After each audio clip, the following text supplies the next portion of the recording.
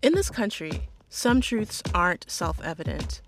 In NPR's Black Stories, Black Truths, a collection of stories as wide-ranging and real as the people who tell them, we celebrate the Black experience for all its soul and richness. Search NPR Black Stories, Black Truths wherever you get podcasts.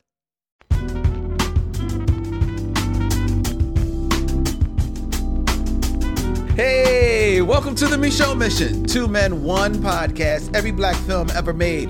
My name is Len, a.k.a. the Bat Tribble. And as always, even in 2024, I am joined by my partner. Hey, it's Vincent Williams. Happy New Year, missionaries. New Year. We are back with a whole new year of reviews for you as we will begin our countdown to episode 400. Woo! Oh boy. Oh boy. And we just found out another milestone. This is our 40th episode here at Young Chunk in Manayunk, PA. 40 episodes in living color. Amen. And tonight we have a very, very special film for you, and we'll tell you why in a moment. This film from 1999, starring Steve Martin, starring Eddie Murphy, is so special.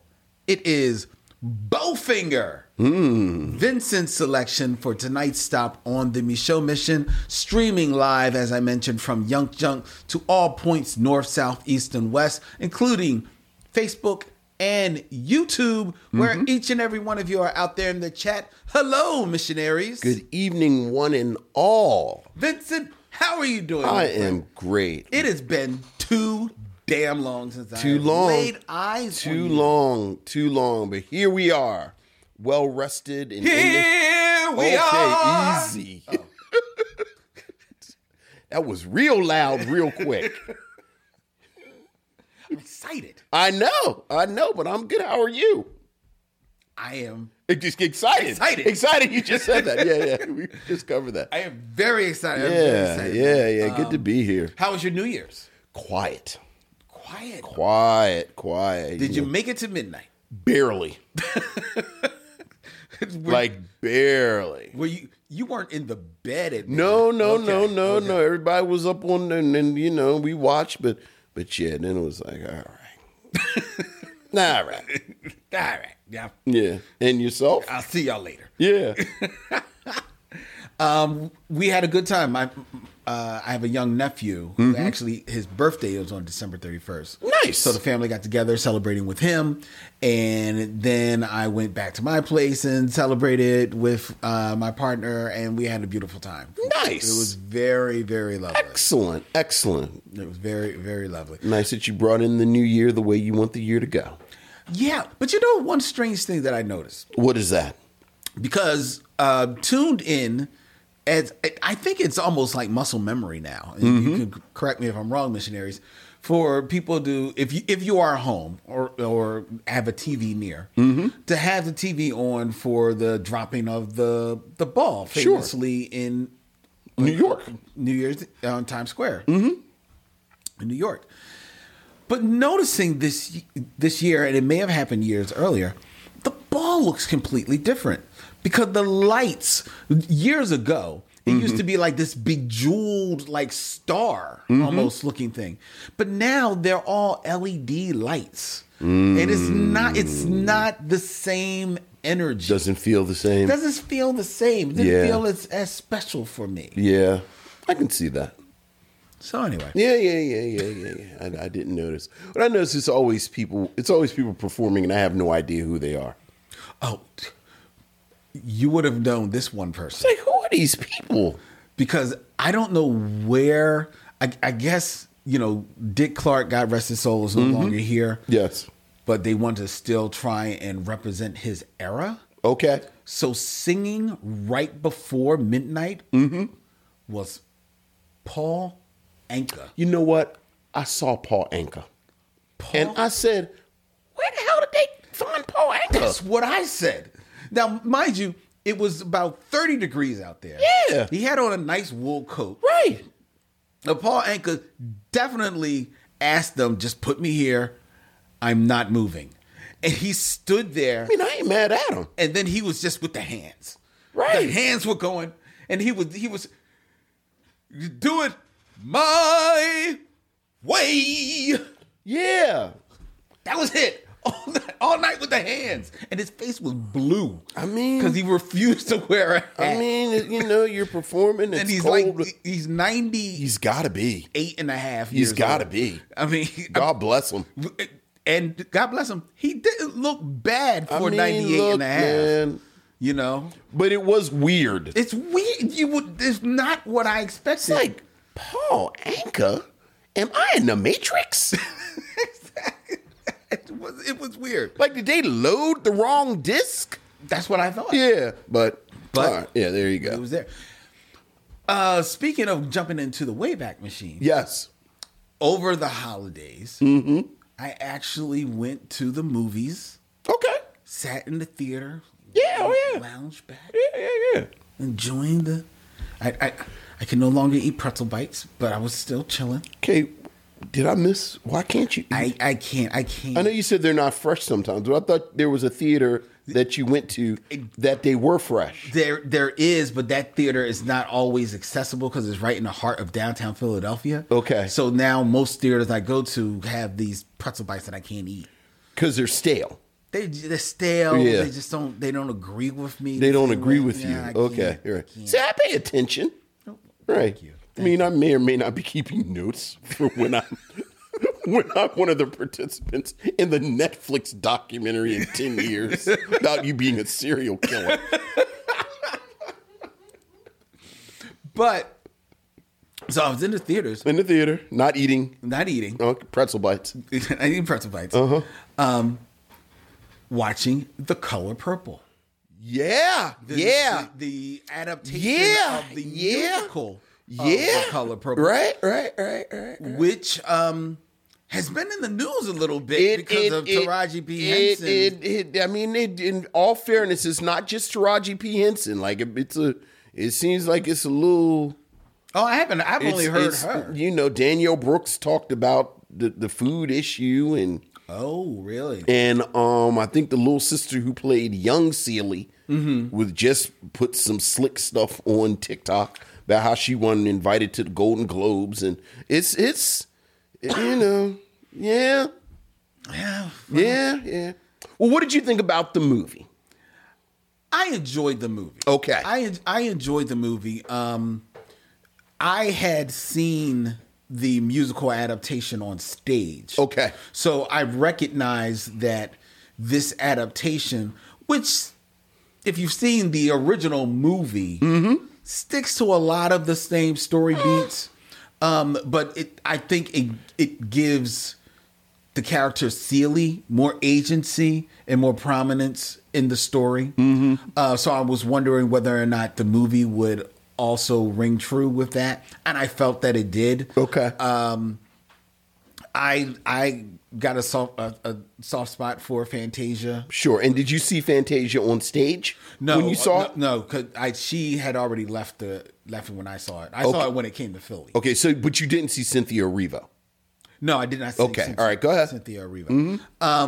But I enjoyed it. I enjoyed most of the performances. Well, let's put it this way. I actually enjoyed all of the performances. I don't know how many of them really rang true. Like, I love Coleman Domingo as an actor. I don't know if I felt the same bite from him as as Danny Glover. You mentioned Danielle Brooks. To me, she steals the movie. I 100% agree. She steals the movie. That's right, because you saw it. Yeah, I saw it too. I was like, let you. But I enjoyed it. There were some iffy points. I did feel. My memory is that the play not only gives Celie more agency, but actually it really depicts more of the relationship between Celie and Suge than certainly the original movie, which was so many years ago. Sure, they really just didn't have the leeway to do that. Yeah, at the time. yeah. There's actually a interview floating around from around that time where Whoopi Goldberg says that. Yeah, basically, she was like, in 1984, we couldn't do it. Yeah, but they could do it in the play. Mm-hmm. And they do depict that more in this movie adaptation.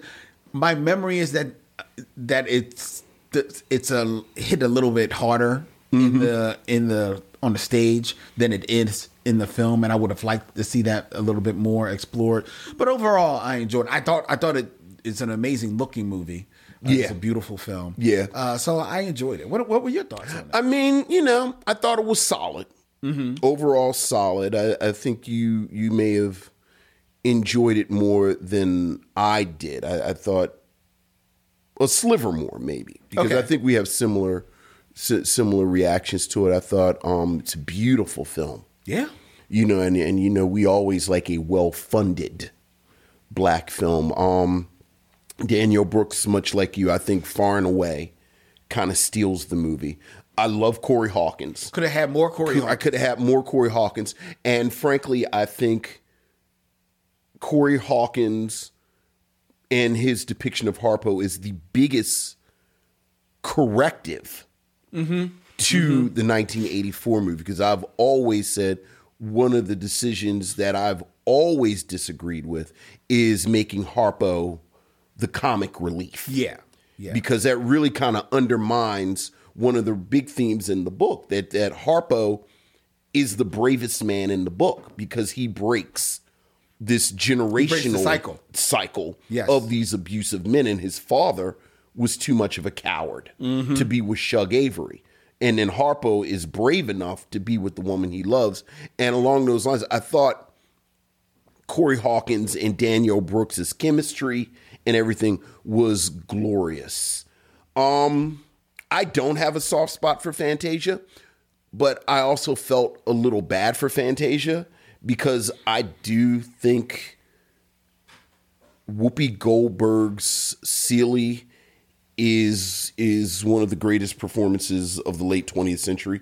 And you can't help but it's one of the greatest, in the fact that anyone, I really thought it was a poison chalice from the very beginning. Mm-hmm. It's like a couple of years ago when, appropriately enough, Steven Spielberg remade West Side Story. Yeah. And I said this when we talked about it. I thought Ariana DeBose was great, but Rita Moreno was perfect. Mm-hmm. So no matter how good you are, you're not going to be as good as perfect. Mm-hmm.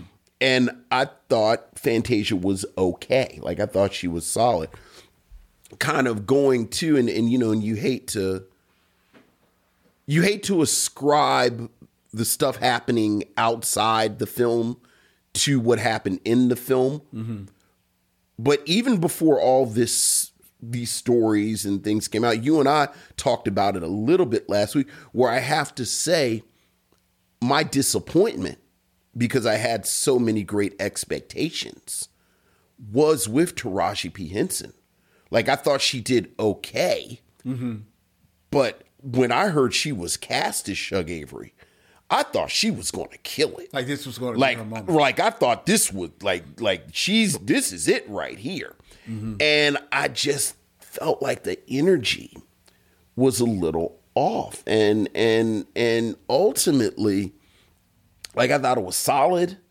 I think everyone should go see it. Frankly, I think you have to see it. I think if you're interested in this podcast, if you're interested in black film, The Color Purple in all of its iterations, you need to know. This is one of the most important texts in black culture. Mm-hmm. Full stop. So you got to know about it. It's a solid film, but I don't know how much I would revisit it if I ever have the choice between this and the original one, which is always my challenge to remakes. Yeah, which do you go? Right. And it's very few. And we've talked about this. There are very, you make this remake, and the question is, do you justify your existence? Mm-hmm.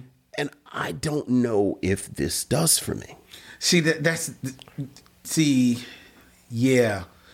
Because I was of that mindset with the musical adaptation. I was like, oh, they're making this a musical for Broadway. And like, really? Even that, I never really understood how the story of rape and beatings and degradation. I mean, that is fodder for drama. No, not drama. But for musical. How much we needed a dance number. I hear you. So, but people seem to like it. I didn't see it, and I did see it, and I felt that okay, it justified it. Okay, it did it. But I can maybe see your point. And I didn't see it on stage. Like, even if, like, obviously it's a different energy. Totally different. On stage. Totally different. So, I didn't see it on stage. But, yeah. Yeah, but it was interesting. I did see, I'm trying to think, now that I think about it, I did see this during the break. Okay. And I don't think we mentioned it on the show. Yeah, okay. Then I finally saw Pearly Victorious. Hi, whoa, now that's a thing right there. Pearly Victorious, that's a thing. That's a thing right there. Pearly Victorious, that was a fun show. Mm-hmm. That was a fun show. How you like my girl? Oh. How you like my girl? Kara Young. The second she opens her mouth with that voice. Reverend Pearly. Reverend Pearly. Reverend Pearly. Oh, my God. Oh, my God. Kara Young. On the floor, dog. She was absolutely amazing. Everybody's great in it. Right, absolutely. And Leslie is phenomenal in it because he is asked to deliver like some 8-minute long monologues while moving all around the stage. I'm sure he's one of the 70 bazillion cast members of Hamilton that won a Tony. And rightfully so. Right. Man. So that was. But Kara Young steals that thing. Man. I know. She absolutely steals it. Oh my God, it was so good. It was so good. And I don't know if you saw, but later when we left the theater, waiting to see everybody come out, which was a challenge for us because we had to make the train. One of the stars of American Fiction was there. Oh, which star was that? That would be the lovely Erica Alexander. All right, now was waiting outside. It's always good to have an Erica Alexander sighting. Oh, it was delightful. Yes, yes, excellent. Because not only did beautifully she remembered being on my radio show, Black Tribbles, and we talked about that. But I learned that she is the birthday twin of my partner. So those two were guffawing about it. Aww. She went to our same high school in Philadelphia, so we joked about that. Nice. And then she said, well, we got to take a picture as if we would have looked when we were on the prom. So I took a picture with her as if we were on the prom. And then you said you should come on the Michelle mission, right? I'm trying to get her. Nice. Trying to get her in for the Michelle mission. Nice. We talked about American Fiction on here, right? We've talked about it. Yeah. We talked about it. And it's a great, if you haven't seen it. See American Fiction, fantastic. Everybody Fiction. is great. Mm-hmm. See American Fiction. Mm-hmm. And she's great in it. Oh, she's absolutely fantastic. She's fantastic in it, yeah. You want to talk about another funny movie. That's a good movie. Yeah. American Fiction. That was a good movie. All right. Speaking of funny, I guess we are contractually bound to mention Cat Williams.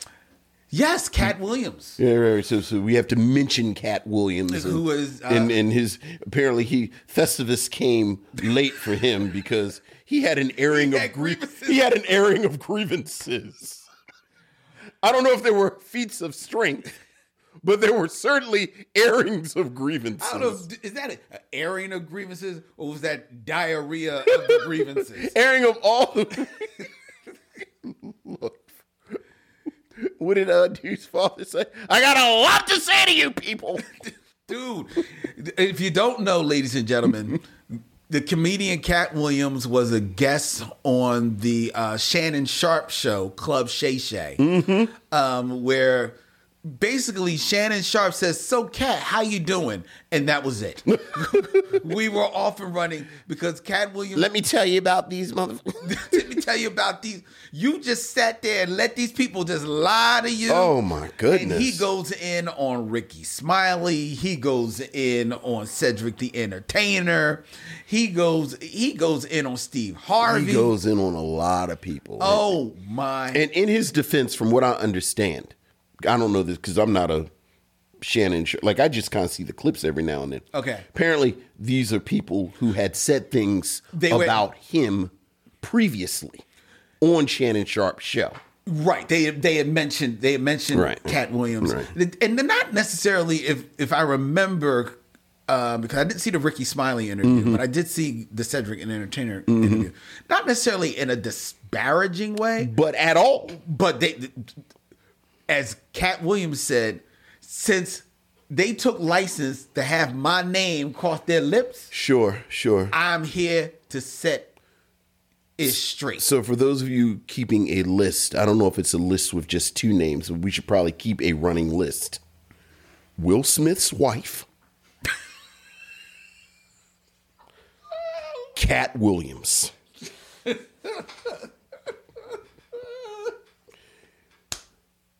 Everybody, we need to be, we want to settle it like gentlemen. Don't nobody want to go outside and get into no gangster shit. So, Will Smith's wife, Cat Williams, keep those names out your mouth. Out of your mouth. And ain't going to be no trouble. Won't be no trouble, because there's trouble now. Right. What I find fascinating, though, just the business side of it, is that we now have this, because that interview is like almost 3 hours. Yes. And for people who, like, he goes in on like the first 35, 40 minutes. Yeah. But the whole 3 hours is amazing. It is riveting. It is riveting. So, like, sometimes I feel bad. Like, we'll go like, an hour and a half or, knock on 2 hours. It's like, damn, I guess. But apparently, if you are interesting enough, you can, like, we can all like, that's something to aim for. Like, hopefully you can hold people's attention, because I sat and listened to that thing. Yeah. And him going in on people was interesting, it was funny, it was amazing. Sure. But then when he gets into the stories about his life. Right. A real interesting guy. With stuff that he's touched on in his comedy. Mm-hmm. But like with most people when they do comedy, there's touches of the real, and then there's touches of where they're expanding, stretching it for the joke. So you never know where the real is. And this, even though he's being funny, you get the sense it was 100% just real. Yeah. He's spilling it. As a matter of fact, there are times in the interview where Shannon Sharp actually tries to like kind of retort with a joke, and Cat like just keeps it serious. Right. He's like, nah, I'm here, I'm bearing it. So right. Let's go, man. Let's ride this feeling. Right. And it's fascinating because we just did Friday After Next. Yes, before he talks about Friday After Next. And he talked, apparently Friday After Next is ground zero for what's happening between him and Ricky Smiley. So like now you got to go back and watch that again. I know. So, but all right. But there you go. There you go. So, that's it. Much of Cat Williams. We touched on it. We've touched it. All right. Okay. All right. Let's get into the show, because we don't want no problems. None. Because I'm going to see him, and he's coming to Atlantic City. All right. So I'm going to see him. I don't need no problems. All right. No spotlight on that Michelle nigga. Will Smith's wife. I don't want that. Cat Williams. Everybody write it down. All right. We'll add to the list if we have to. All right. Hey there, missionaries. It's Len, a.k.a. the Bat Tribble. If you're in the Philadelphia area, I invite you to come out on Saturday, January 27th, to the Lounge at World Cafe Live to watch Vincent and me do it live. We're presenting a live podcast plus a film screening of the classic romantic comedy, Love Jones. This is the romantic comedy that set the template for romantic comedies in the 90s into the 21st century. And we'll be screening it live on the big screen in the beautiful lounge at World Cafe Live on Saturday, January 27th. Tickets are on sale right now at worldcafelive.com. Hope to see you there. Let's get into the show, which means we are going to respond to some of the emails, or as we like to call them, missives from the missionaries. So what else is going on, Lynn? We have emails, Vincent. Ooh, missives from the missionaries. Ooh. Ooh. Ooh, missives from the missionaries.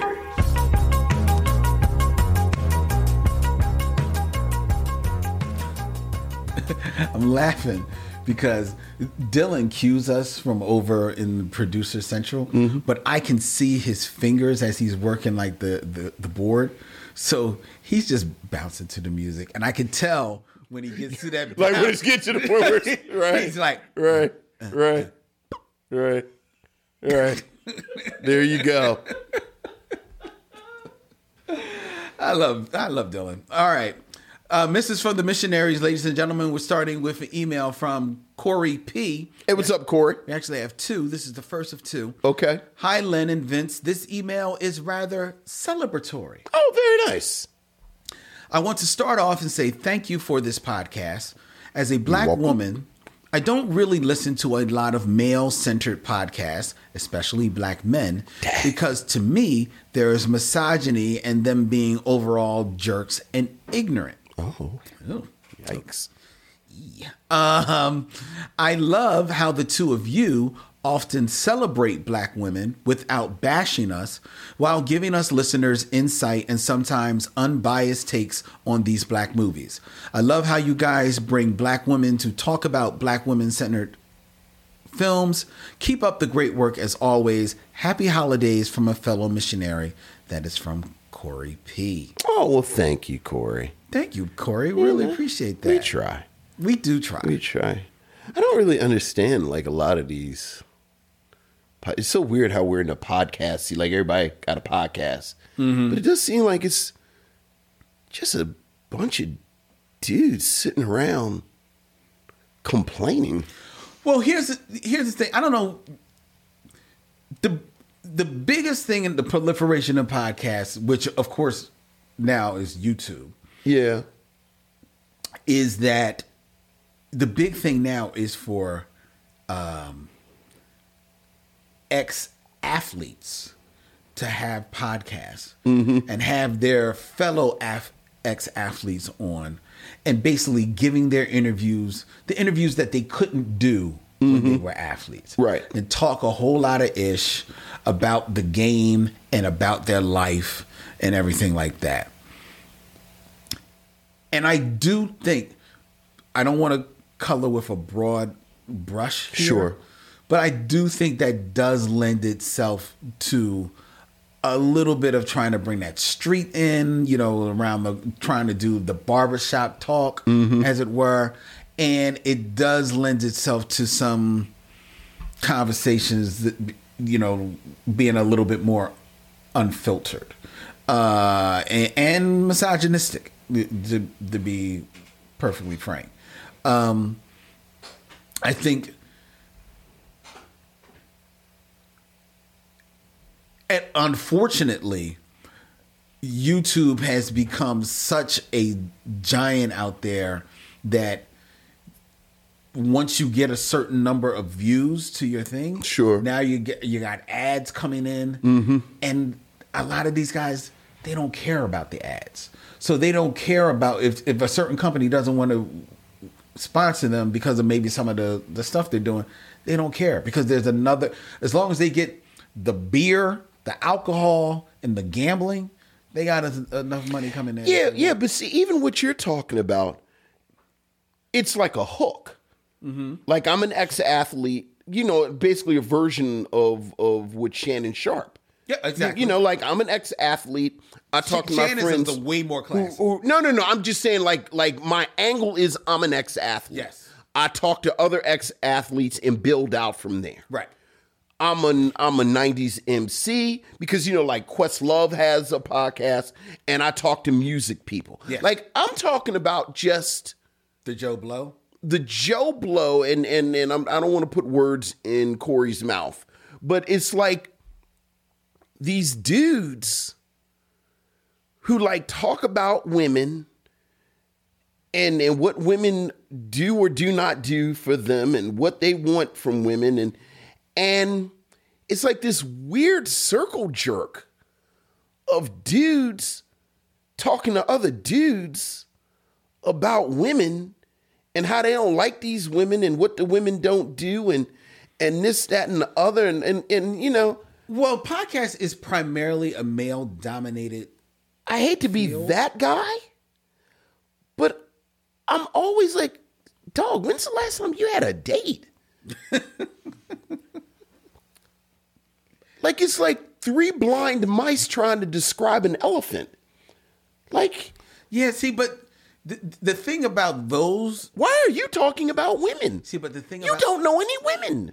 But the thing about those podcasts, I think they're in response to some of the foolishness that they see happening on a lot of those reality shows. Right. Where it's women kind of sitting around talking a lot of crazy stuff. Right. But see, even that, and now I might be drifting into my own internalized sort of You do sound like you. heteronormative views, and like that type of behavior from a man. Like you saw some women doing some stuff and you didn't like it, so then you came on and you're like, I'm not going to say I smell bitch, but right, like the men I know, like, what are you doing right now? No, I 100% agree with you. Certainly the oil in your car needs to be changed. Certainly grass needs to be. My godfather cuts his grass 3 times a week. Certainly you have grass to cut. I know there's some ungrilled meat in the fridge. Certainly there's something you can be doing. Certainly there's a drip in the sink in the bathroom on the second floor that you can tighten up the washer. It's been dripping for a while. It's been like certainly there's something you can be doing. Certainly. Look at the camera when you say it. Look at that camera. Certainly there's something you can be doing around your house. Certainly. Besides sitting and talking about women that you don't know nor date. Like, certainly. To quote Kit Ramsey, get it together. Get it together, like. Keep it together. Keep it together. Like, certainly? Let's continue. We got another email from Corey. From Corey P. Hi, Len and Vince. Happy New Year to both of you. To start things off, I do have a question for both of you. Okay. Out of the 4 movies that Denzel Washington has done with Spike Lee, okay, Mo Better Blues, Malcolm X, He Got Game, and Inside Man, which film would you erase? Woo! You want to hear our answer first? Yeah. For me, it would be He Got Game. Because while Spike Lee took the unconventional route of making this movie, I feel like there is too much plot instead of just one story. Denzel delivers a magnificent performance as Jake Shuttlesworth, but the rest of the cast, in my opinion, fell flat. Cheers to 2024. Side note, you guys have to review Hoodlum, The Inkwell, Alma's Rainbow, I Like It Like That, and The Women of Brewster's Place. Women of Brewster's Place was not a movie. We'd have to do a binge lounge for that. TV movie. Yeah, but the rest of them are fair game. Are and very shortlisted. Very fair game. So what movie of the Mo Better Blues, Malcolm X, He Got Game, or Inside Man of the Spike Lee, Denzel Washington filmography would you erase? That is really, really hard. Because the thing about the 2 films that are in the bottom slots for me, it's got to be both He Got Game and Inside Man, is I feel like Denzel Washington plays roles he doesn't necessarily play. Like, while certainly he's played law enforcement, I feel like his role in Inside Man started, like, that's the very beginning of that kind of Denzel's getting a little older role. Okay. And I know I liked He Got Game better than you, but I really like Denzel Washington in He Got Game as this very checkered, this father with a checkered past. Mm-hmm.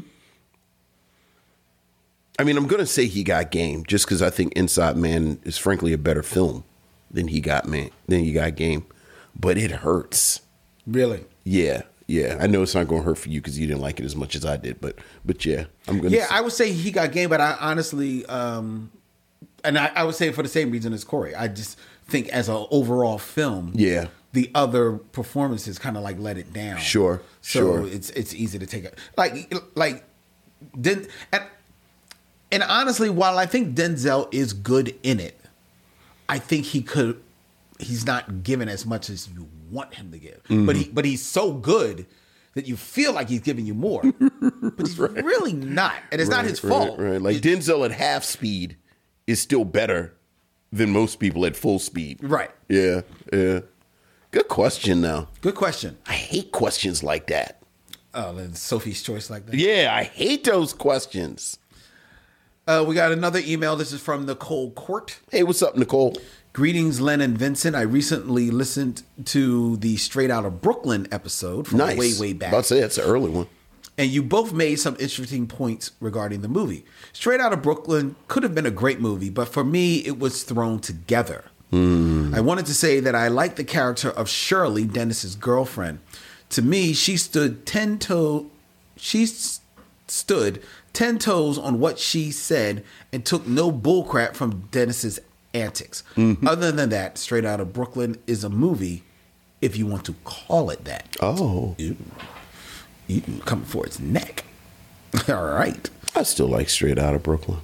Yeah, I seem to remember liking it enough, you know? Yeah. All right. I think the same thing. I think they pushed Matty Rich too hard, too fast. Like, I think he got too big too fast. Really? Yeah.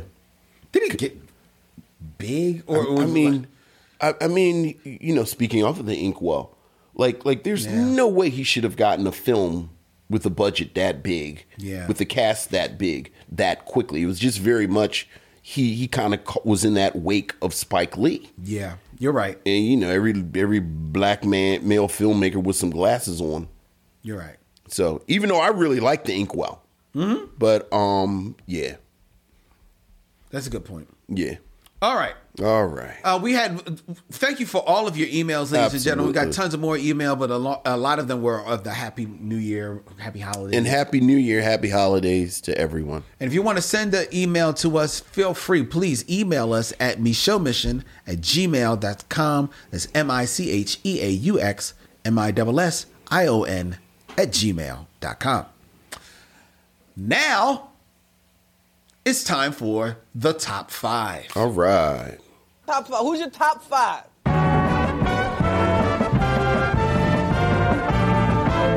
top 5 is. Top 5, ladies and gentlemen, where I give Vincent a list and he gives us his scintillating commentary on it. Tonight's top 5, Vincent, you may or may not have commentary on this one because this one, and Dylan, little production note, we're going to be doing from 1 to 5. In alphabetical order, these are my top 5 black films of 2023. Okay, very nice. Now, mind you, I did not see every black film. Sure. 2023. But in reviewing and looking at things for this feature, I saw most of them. Okay. And most of the ones that I didn't see were like streaming. And there's no way you're going to catch every Sure. You know? Sure. It's too many. There's a whole lot of black Christmas movies. Yes. I wasn't able to catch them all. But this is my top. And I love that. I do love it too. I love the fact that there are so many black movies that you have to do a disclaimer. Yeah. Like, I didn't see all of them. Yeah. How often is that? Yeah. Case, So, right? but what we got? So, this is an alphabetical order. Alphabetical order. All right. I believe I did this in alphabetical order. Well, we'll see. We'll see. Unfortunately, you are talking to an audience that knows their alphabet. So, So number one should be all dirt roads taste of salt. yes, you were celebrating that before we started, saying I got to watch it. It is because I haven't seen it. It is a very underrated, slept on independent film. Here's a write up on it, written and directed by Raven Jackson, starring Charlene McClure, Moses Ingram, Reginald Helms Jr., and Chris Chalk, with Barry Jenkins serving as a producer. Oh, okay, all right. A decade-spanning exploration of a woman's life in Mississippi. Okay. And an ode to the generations of people, places, and moments that shape us all. Oh. I'm telling you, this movie is a poem, because and poem is not even. It's more of like a piece of music, because it's very little dialogue. Okay. In this movie, it's absolutely gorgeous, heart wrenching, soul lifting. It is a beautiful film. I gave y'all a little piece about it. It's just this woman's life from basically childhood to senior or elderly days. But it is absolutely gorgeous, and it's one of the. It almost reminded me a little bit of Daughters of the Dust. Oh, all right. Yeah. All right. I'd be really That's interested big praise. in your Okay, take on now this. all right. So there you go. All dirt roads turn to salt. Okay. A taste of salt. Excuse me. Taste Okay. of salt. Number two. Continuing in alphabetical order. Alphabetical order. Written and directed by Cord Jefferson. Yes, sir. American Fiction. Yes, sir. Which we have talked about, which stars Jeffrey Wright, Tracy Ellis Ross, Issa Rae, Sterling K. Brown, and Erica Alexander, and Leslie Uggams. Leslie Uggams in a role in this film. Mm-hmm. Quick to just tell you what the movie is about. A frustrated novelist / professor who jokingly writes an outlandishly stereotypical black book out of spite, only for it to be published and receive widespread fame and acclaim. And if you think I gave it away, trust me, I didn't. No, you didn't. This movie is hilarious. Yeah. It is absolutely hilarious. And when I know we're in award seasons now because the Golden Globes just happened. You could pick an actor from here and throw an award at them. Cast is so good. Sterling K. Brown is a beast in this movie. Look. Erica Alexander is so understated in this movie. Look. And you know what? You know how everybody caped up in the last year for Jamie Lee Curtis and Michelle Yeoh? Mm-hmm. Somebody needs to go and give some flowers to Leslie Uggams. She's fantastic. She is absolutely fantastic. And I've mentioned on this show, like, where's Leslie Uggams? Where's Leslie? Why is she not getting that work? Yeah. She's extraordinary. She really is. It's funny because I follow Jeffrey Wright on Instagram, and he posted something that he was somewhere, and he told Leslie Uggams that he had a crush on her. So like it was so great working with her. Wow. And as many accolades as Jeffrey Wright has. Oh, Tracy Ellis Ross is fantastic too. I think because she was on Blackish for so many years, which, it's Blackish, ABC's kind of comedy fodder. You kind of, now it's syndicated. And then she was on Girlfriends. Mm-hmm. I think it's very easy to take her for granted. Okay. Tracy Ellis Ross is very, very good in this. And as many accolades as Jeffrey Wright has gotten. Rightfully so. He's extraordinary. Like, he's an extraordinary actor. He is. And it is, not to be Debbie Downer, but in my mind, it is an indictment on just sort of the ambient racism of Hollywood. That Jeffrey Wright, this is the first real meaty lead role I can think of with him that kind of hits the level of his talent. Yeah, you can't talk about. And as a first-time director and screenwriter, Core Jefferson is now on my list of people that gets me to the movie sight unseen. So, most definitely. Yeah, absolutely American fiction. All right. Continuing So far, they've been alphabetical. The L comes before the M. Like both of the movies started with A, then you go to the second letter. Yes. So, the L comes, so far, gold star. Just want to put your doctorate to use, your doctorate in English. Yes, because that's when I learned how to alphabetize things. When you got your doctorate. Yeah. Here's where I think I messed up. Uh-oh. Number 3. Uh-oh. Because I don't have them listed in alphabetical order. Aardvarks are black.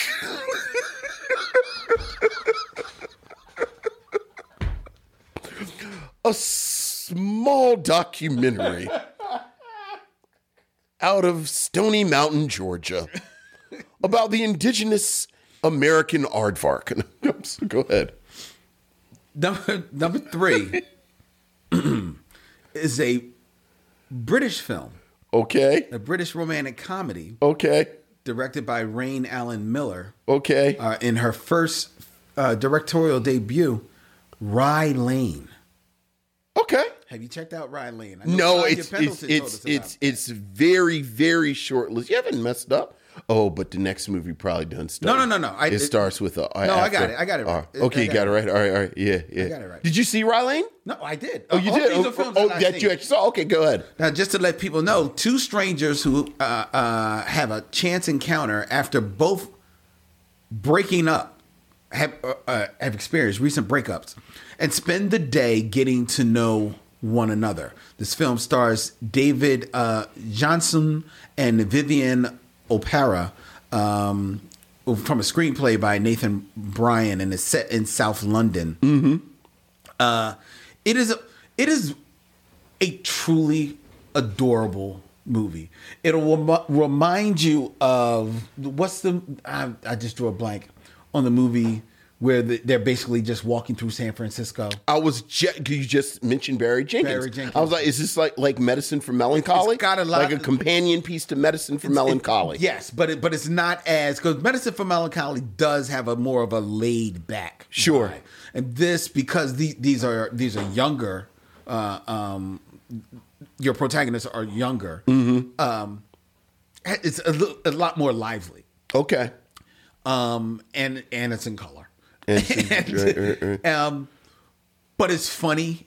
It's sweet. It's adorable.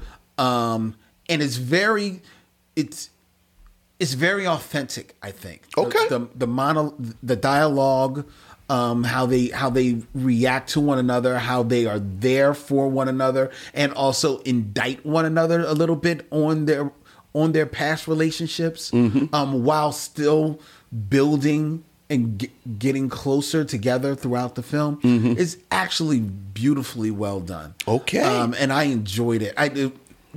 I was flipping through, I think it's on Hulu. And I very rarely open up my Hulu. Mm-hmm. But I said, let me see what movies are on Hulu. And Rye Lane was there. And I remember Tanya Pendleton mm-hmm. saying like this, she had saw it and there's something that we should see. And I said, let me just sit down and watch Rye Lane. I enjoyed every minute of it, man. Okay. It was really, really great. It is on my extremely short list. Should check that out. Yeah. Number 4. This is the only animated film. Okay. On my list. All right. And it is, of course, Spider-Man. Of course. Across the Spider-Verse. Yes, sir. The sequel. Yes, sir. Spider-Man Into the Spider-Verse. Mm-hmm. Which features Miles Morales Spider-Man, mm-hmm. in an adventure with Gwen Stacy / Spider-Woman, where he meets a team of spider people known as the Spider Society, but come into conflict with them over handling a new threat in the form of the Spot. And if you are a geek like Vincent and I, and somebody told you that there was going to be a Spider-Man film that featured a villain called the Spot, Yeah. and you were going to absolutely love this movie, including the villain, you'd have said, get out of here. Had to be Doc Ock, Right. or the Green Goblin. This movie picks up where Into the Spider-Verse left off, and it just keeps it going and doubles down on it. Double down on the animation, double down on the experimenting of the tones. It creates a whole world of like watercolors and washes for Gwen Stacy, Spider-Woman. It then introduces this whole Spider Society. It introduces the multiverse without it being convoluted. It's still very much straight to the point. And yet, and we both talked about this, with knowing that this was going to be the multiverse and all these spider people, are they going to lose sight of Miles Morales? Not only do they not lose sight of Miles Morales, they build up his family in this, and they become more integral to the story. And it's absolutely incredible. And it's a movie that when it ends, there's a piece of you that's going to be like, what the? When's the next one? Yeah. Look. It's sheer perfection. It really is. Like everything, like it's streaming now, and Yes. just since it's been streaming, I just look at the set pieces sometimes. Like I look at Miles and Gwen swinging through the city. I look at when they're saving people in Moonbatten. That whole sequence. Oh, that is an amazing the sequence scene. when Miles is trying to escape. You know, like just everything. And as you said, we are geeks, lifelong. We watch movies every week, so we do anatomy lessons every week on these movies.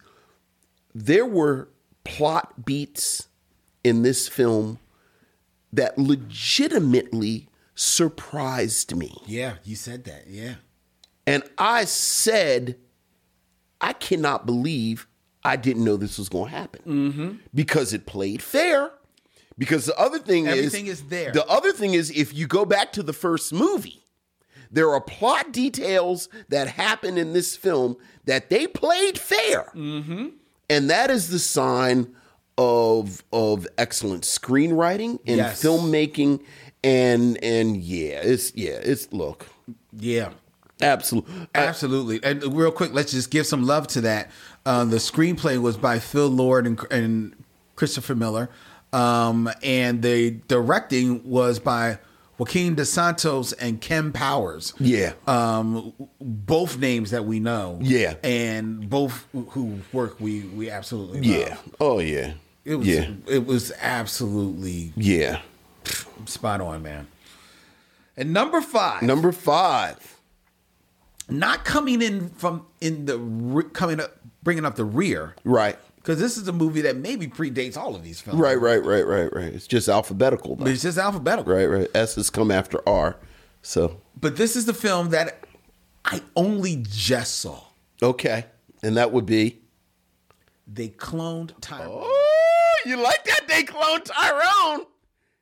You fronted. It took you forever to watch it. It took me forever to watch this movie. I admit, Vincent has been on me about it. Our associate producer Maurice has been on me about it. Everybody has been on me about, you gotta watch They Cloned Tyrone. And then once you did, that movie's crazy. That movie is absolutely crazy. If you haven't seen it, ladies and gentlemen, look. It stars John Boyega, Tiana Paris, and Jamie Foxx. As an unlikely trio uncovering a government cloning conspiracy It also features in supporting roles David Allen Greer, Yeah. and one Kiefer Sutherland. Kiefer Sutherland.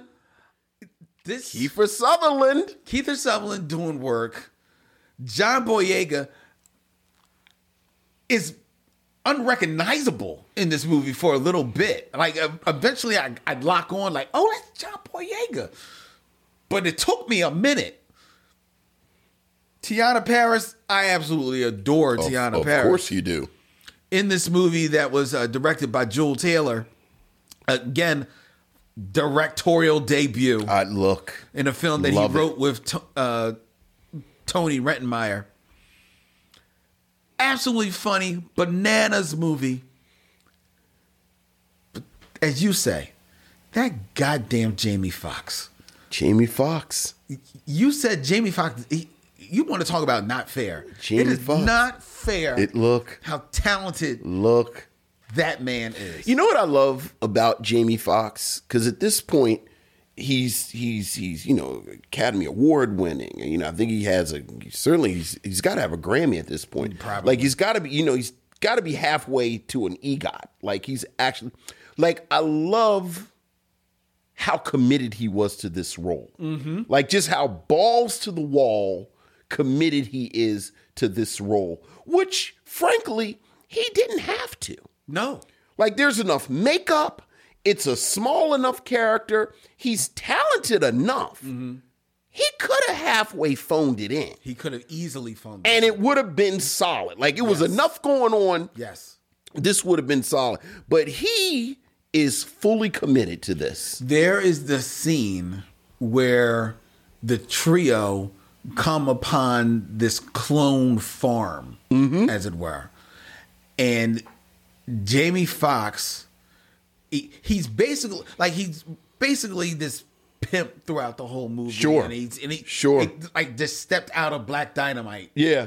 Through the whole movie. But there's a moment when they come into that clone farm where he switches and he's the real guy. Yeah. And it doesn't feel false at all. No. Because that is a credit to his skill as an actor. Yeah. That it still feels 100% authentic when he switches. Yeah. And it is amazing. It's amazing to see. Now, you said Black Dynamite. You know the connection between these two movies? No. The malt liquor that John Boyega's character drinks is Anaconda malt liquor, which is from Black Dynamite.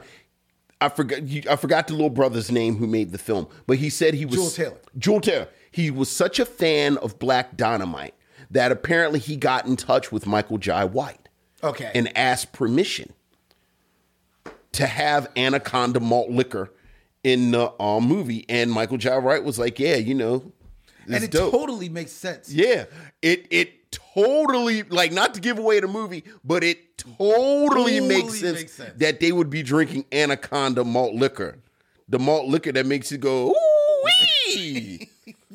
It's the only malt liquor sponsored by the United States government. Anaconda malt liquor. And what's the chicken makes called? you go woo-wee. What's the chicken? I forget the chicken. Goddamn chicken. Yes.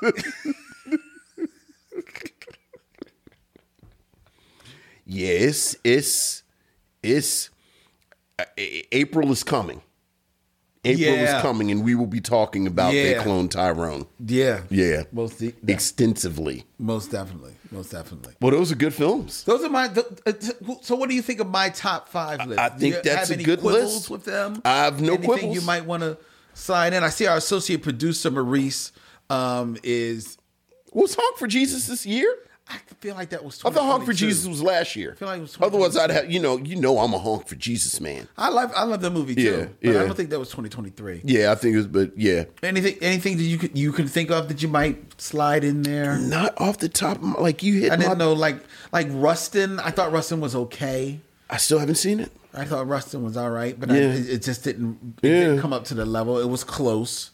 The Blackening, we talked about The Blackening. Yeah, The Blackening wasn't as good as as good. What's on this list? As solid as anything here. Color Purple, liked it. but I don't think The Color Purple is think as strong as anything on this list. me neither. Yeah. Me neither. Yeah, so It's a good list. all right. Good list. Good year. Good year.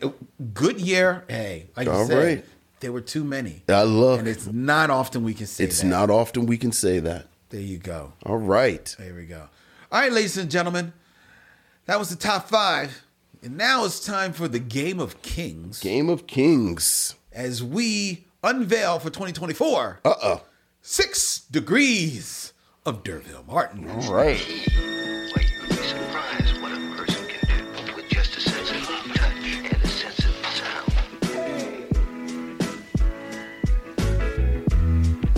6 Degrees of Derville Martin, ladies and gentlemen, where Vincent will have 6 films or less to connect 2 actors to that other man who is literally Black Dynamite. Yes. Derville Martin. He's a dynamite black. Yes, he is. And keeping in theme, Okay. and these are names that you actually may have done before, Vincent, but we're going to see. Okay. In 6 movies or less, Maybe I'll do them different if I've done them before. What do we got? connect Derville Martin Derville Martin. to 2. Donald Sutherland. Donald Sutherland. Yes. Right. Well, you know the quick way to get to Donald Sutherland. I know the quick way. is with The Split. Yes. That's the quick way. Or there's another movie besides The Split. Well, that's not what I can think of. Like The Split is, but There's a more popular movie well, I'll go to the one that I love him in. The one that, frankly, I think about him all the time. with Donald Sutherland. Donald Sutherland. Okay, what movie is that? Because Derville Martin is in Dolomite Yes. with Rudy Ray Moore. Rudy Ray Moore is in The Monkey Hustle Okay. with Yaphet Kotto. Yaphet Kotto? Yaphet Kotto is in Truck Turner with Nichelle Nichols. Nichelle Nichols is in any of the various and sundry Star Trek films Of the original. of the original cast with Leonard Nimoy. Leonard Nimoy is in the 1979 remake of Invasion of the Body Snatchers with Donald Sutherland, which we're talking about remakes. Each subsequent remake of Invasion of the Body Snatchers, including the criminally underrated one in the late 90s with Nicole Kidman. Oh, I never saw that one. It's a great film. But Donald Sutherland is in that, and Donald Sutherland has, because you know my thing. New missionaries may not know this. When I was a kid, I didn't understand how reruns worked. Okay. Like I thought everyone on television was still on television. So like speaking of Star Trek, like I would watch Star Trek 2 and 3 times a day. I thought Leonard Nimoy was this huge star Oh, yeah. because he was on television all the time. So that when I watched Invasion of the Body Snatchers, spoiler for a 40-year-old film, I assumed Leonard Nimoy was going to be in the whole film because he's this huge star. And then Leonard Nimoy gets killed fairly early. Yes, in that movie, yes.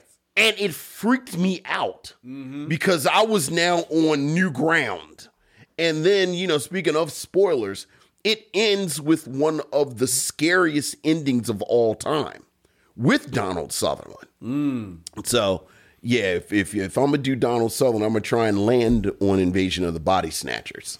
A remake that is better than the original. A remake that is better than the original.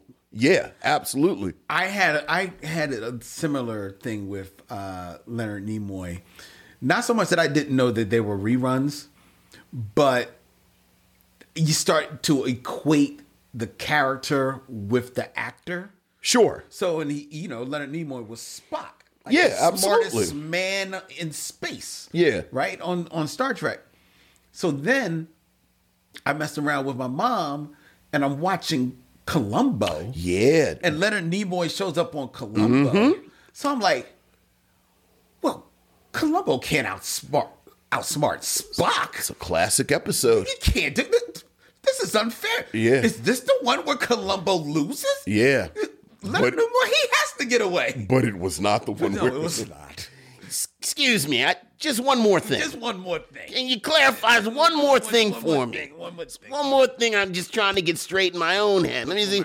I was about to say, do I have something I can have something I can write on the back of? So that's my thing. Right. Was that the easy Donald Sutherland one you were thinking about? What's the famous one? The Dirty Dozen. Oh, The Dirty Dozen. With Jim Brown. Jim Brown, of course. Yes. All right. Yeah, that was the easy one. All right. Donald Sutherland, one of my favorite actors. Love Donald Sutherland. I Love Donald Sutherland. All right. All right. Continuing the theme. Yes. Wait, what's the theme, though? The theme is that Kiefer Sutherland was in They Cloned Tyrone. All right. So and Donald I saw Sutherland his name. is his dad. It is dad. All right. And I said, oh, let's do this. All right. So Is there another Sutherland? no, it's Kiefer. Kiefer. So connect in 6 movies or less. Connect Durban. Oh, okay. Oh, well, look, the easy way with him, you go to a Few Good Men, just that. Which is what you used before. Okay, but speaking of favorite movies, all right. So this is what I'm going to do. All right. So this is how am I going to get to him? Wait. Is that Jason Patric in Iron Eagle? Who's the white guy in Iron Eagle who looks just like Jason Patric that I was about to start? Something tells me it's not Jason Patric. I'm gonna look it up. Iron Eagle, the first. Well, which Iron Eagle? He's in 8 of them. Well, he's in the first one because remember he got bigger than Iron Eagle and he left. No, it's not Jason Patric. What's his name? Jason Gedrick. Jason Gedrick. Okay, so I can't use Jason. So who else is? Let's see. So Jamie Kurtz, I think, is in like. Jamie Kurtz. She's in like Valley Girl, but I don't know who else. Of all the names to pull up, Jamie Kurtz. Hey, I'm going somewhere with this. Oh! Okay, I know who I'll use because these are only 2 movies I know him in. And I was going to use Louis Gossett Jr., but I'll use Beneatha's other suitor. So, Derville Martin is in Guess Who's Coming to Dinner with Sidney Poitier. Mm-hmm. Sidney Poitier is in A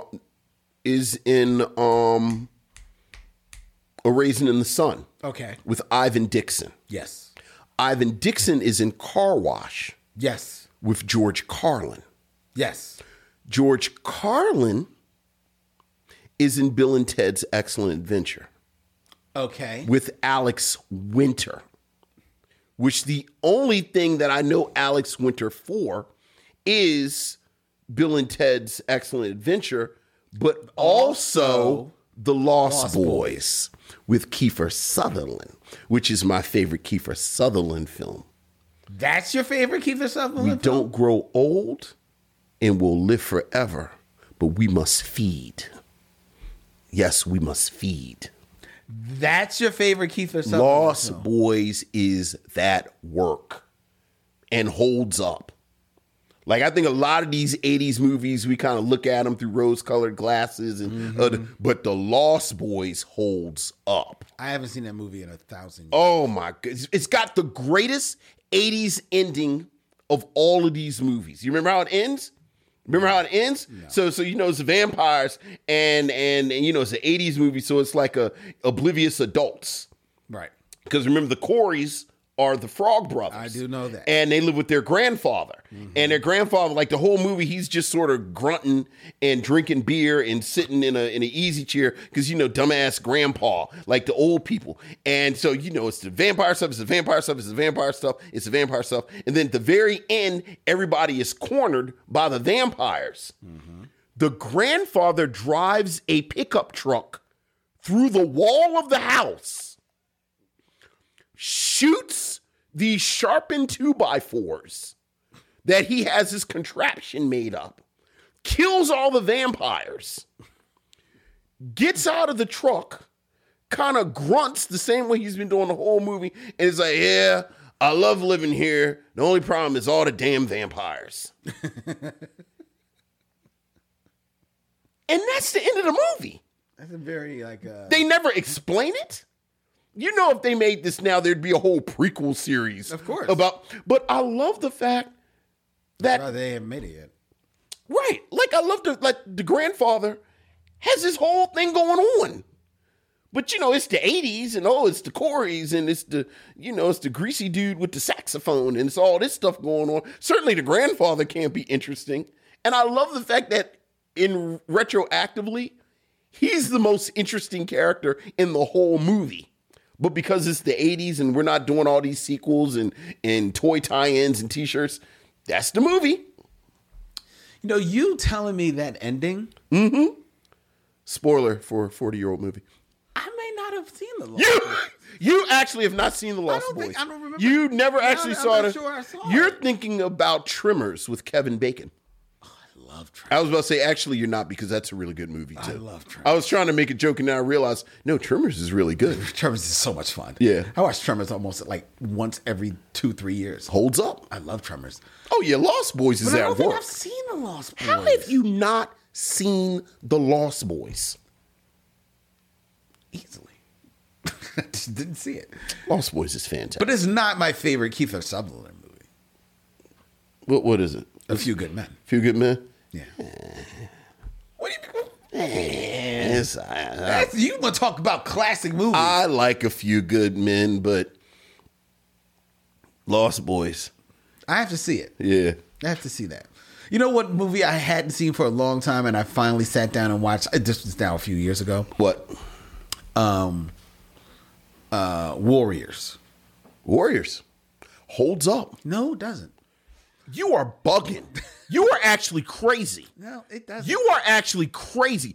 The Warriors is good stuff. No, it's not. It was very boring.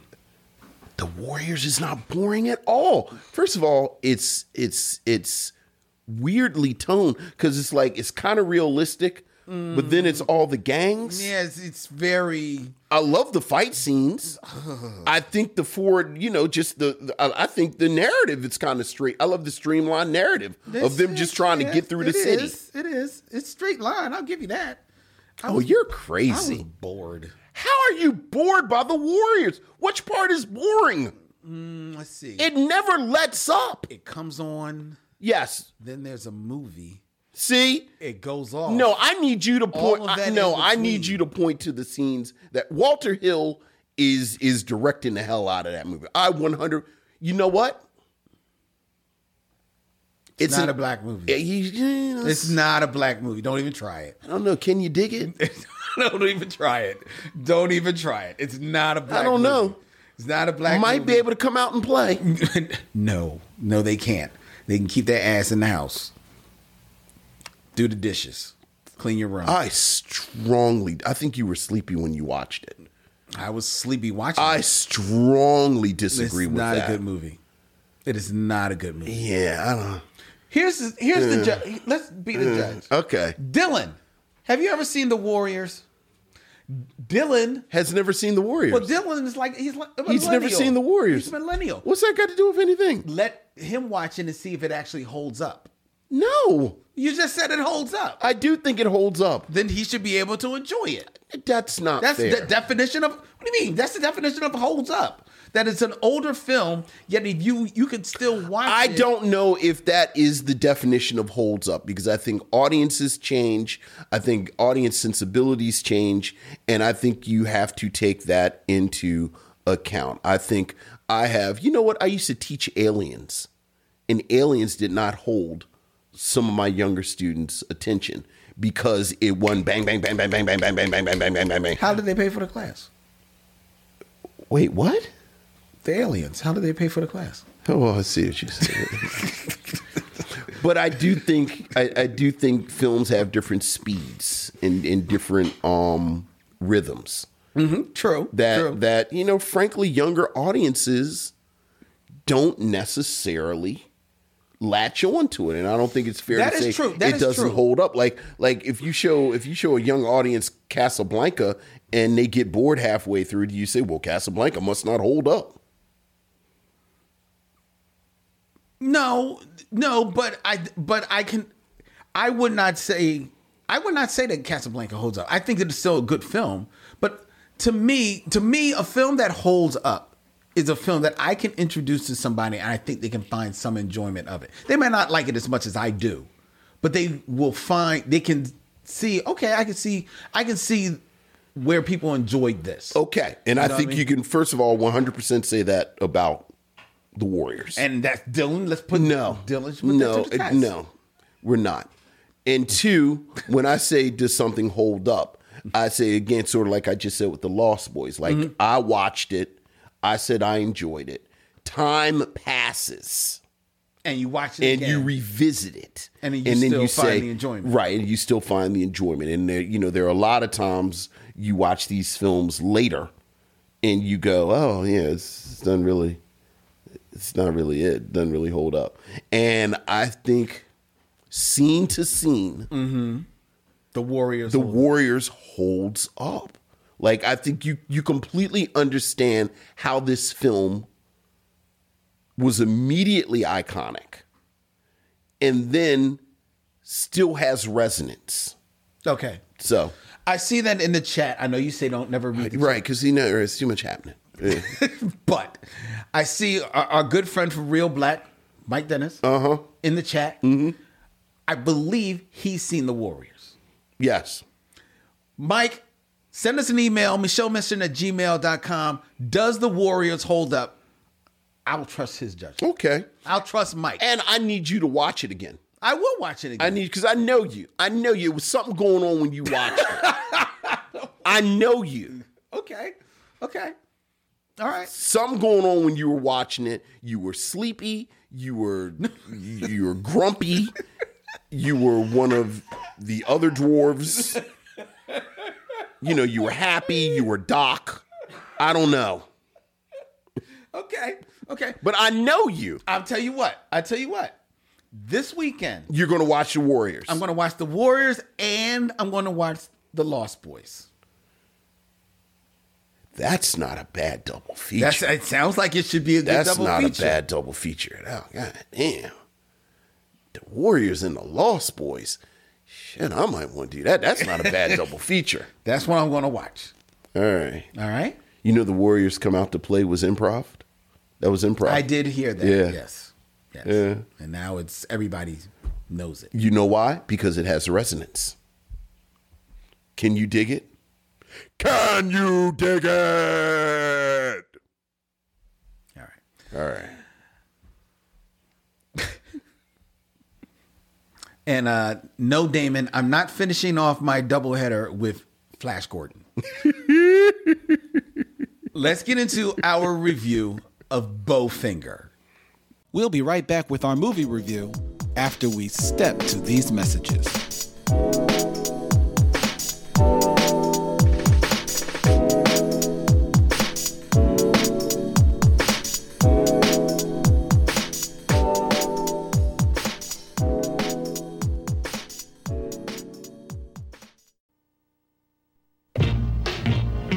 Do you have any experience in motion pictures? Oh, yeah, quite a bit, actually. I have quite a bit of experience. I'm an active renter, and I attend the film, the cinema, as much as possible, weekly, bi-weekly, inter. Would you be willing to cut your hair? Yes, but it's usually better if someone else does it. I've had a few accidents. Would you be willing to show your naked rear end in a movie?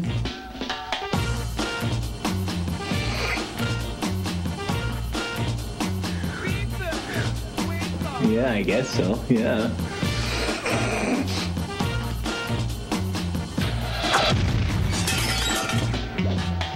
Welcome aboard. Here's your wardrobe.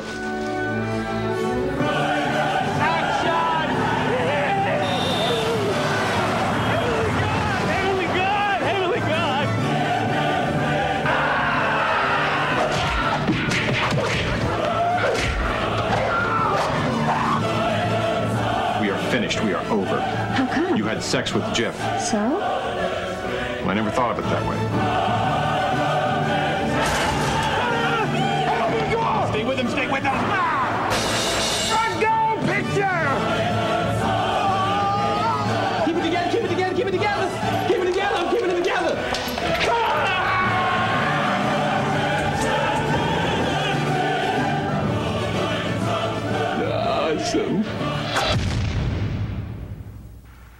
gonna be a star. Bowfinger, a 1999 American satirical buddy comedy film. Directed by Frank Oz, written by the star, Steve Martin, and co-starring Eddie Murphy. The film depicts a down-and-out filmmaker in Hollywood attempting to make a film on a small budget with a star who does not know that he is in the movie. The film also stars Heather Graham, Christine Baranski, and Terrence Stamp in Vincent's selection for our 2024 premiere of the Michaud Mission. Vincent, what say you of Bowfinger?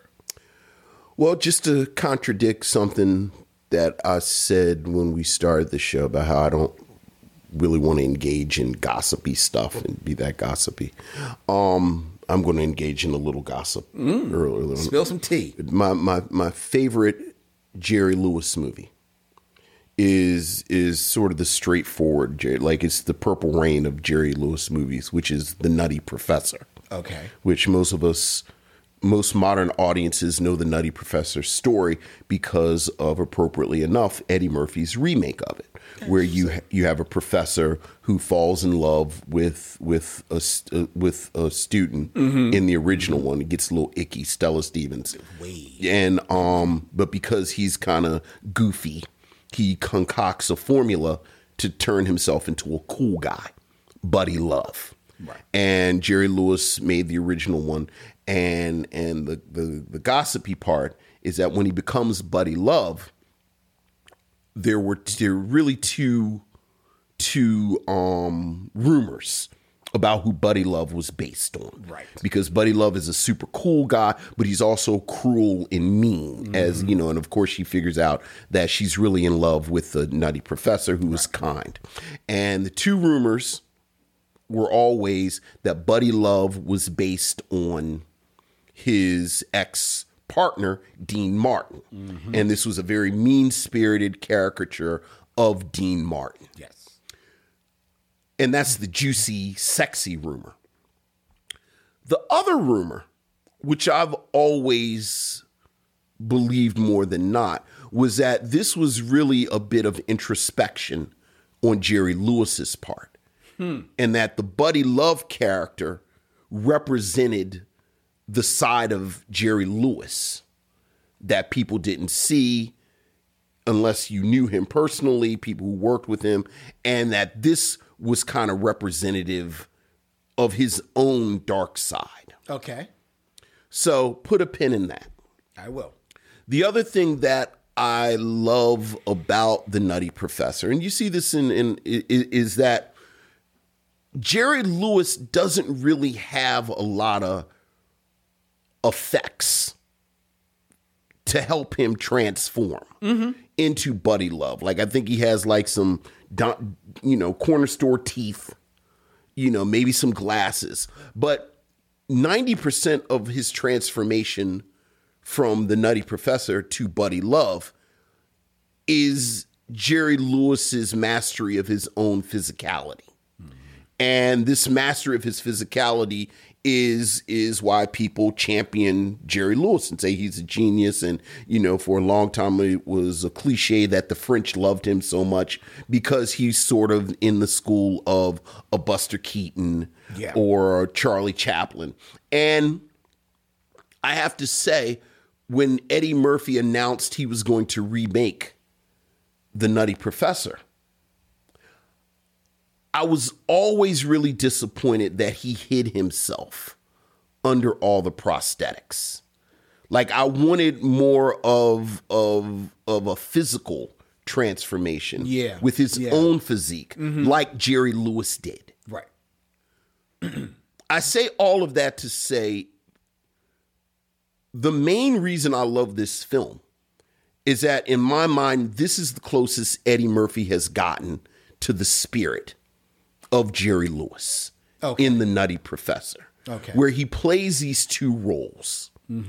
Kit Kincaid, who is Kit Ramsey. I'm sorry, Kit Ramsey, who's an action star and one of these big 90s over the top stars, which, back to the rumor with Jerry Lewis, is in many ways a caricature of the Eddie Murphy rumor.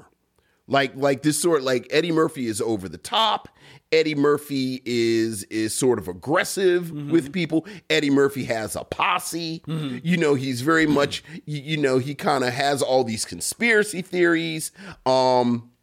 He's very much the big Hollywood guy. He is part of a cult that very much, absolutely, categorically is not Scientology at all. Not at all, very much. Right. But when he transforms into a character, Jiff, who we come to find out is his brother, his whole body changes. Yeah. His whole body changes. His voice changes. His mannerisms change. And it is such a complete transformation that when you say Eddie Murphy is the co-star of this film, you forget how much Eddie Murphy is in the film. Because when he transforms into this other character, it's easy to forget it's Eddie Murphy. You think he's just playing Kit Ramsey. Right. But you forget he's also playing this other guy. Right. So that's really the foundation of why I brought this film here. And, you know, but there's so much else to celebrate about this. I mean, you know, just right off the top, you talk about the bones of this thing. Frank Oz is an amazingly seasoned director. He's an amazingly seasoned director of comedy. Yes, he is. And this is, I always forget how peppy this film is. This film bounces just from scene to scene, from moment to moment. And part of the, besides his direction, you've got this amazing script by Steve Martin, who is by 99 has been in Hollywood damn near 50 years. Well, 99 is maybe 40 years. So he knows the ins and outs of Hollywood and how films are made and what does and does not happen.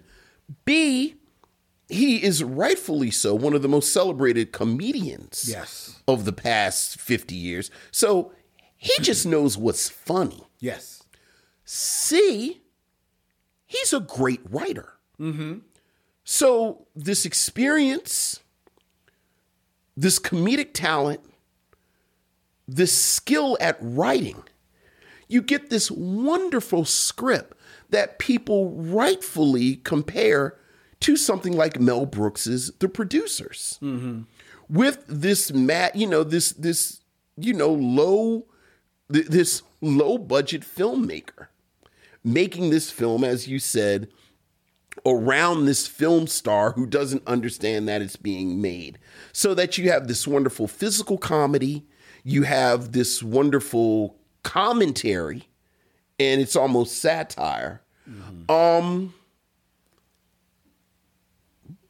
you know, I have to say, I think the real secret of this film, there's this great sweetness.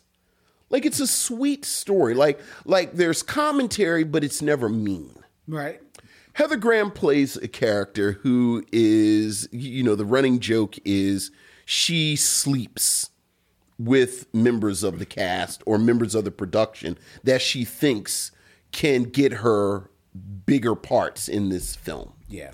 And this is a character beat. This is a plot detail that I think very easily could have been mean-spirited. Very easily. But somehow, and credit where credit is due, I think Heather Graham is a really good comedic actress in and of herself. And I've not seen her in enough. Like between the, like, in my mind, this and Roller Girl in Boogie Nights are far and away the best roles she's ever had. But I feel like she should have had more, lots of these roles. So that there is this warmth humanity to the way this character is depicted, where you never feel like she is exploited. You never feel like she has the kind of hardness that you would think a character like this would have. And she works. Christine Baranski, I'm sorry, is fantastic. Just always fantastic as this over the top actress, kind of out of a Sunset Boulevard type acting that she does. Am I the only one that didn't know Terrence Stamp could be funny? Terrence Stamp as the head of this cult, which is absolutely categorically not Scientology, is so dry. Yes. The scenes with him and Eddie Murphy's kinetic Kit Ramsey. Yeah. Was like they were like small films within this film. Mm-hmm. So that I just really, really love this film. I get you saying Eddie being really locked in here and creating two whole characters, as it were. And I did enjoy that. It was interesting to read that he actually shot this film in between filming two other films. Mm-hmm. So it's like, wow. So I think they had like a 6-week window with him to get in. So it was almost like the movie. Right. You got me when you got me. You know what I mean? Yeah.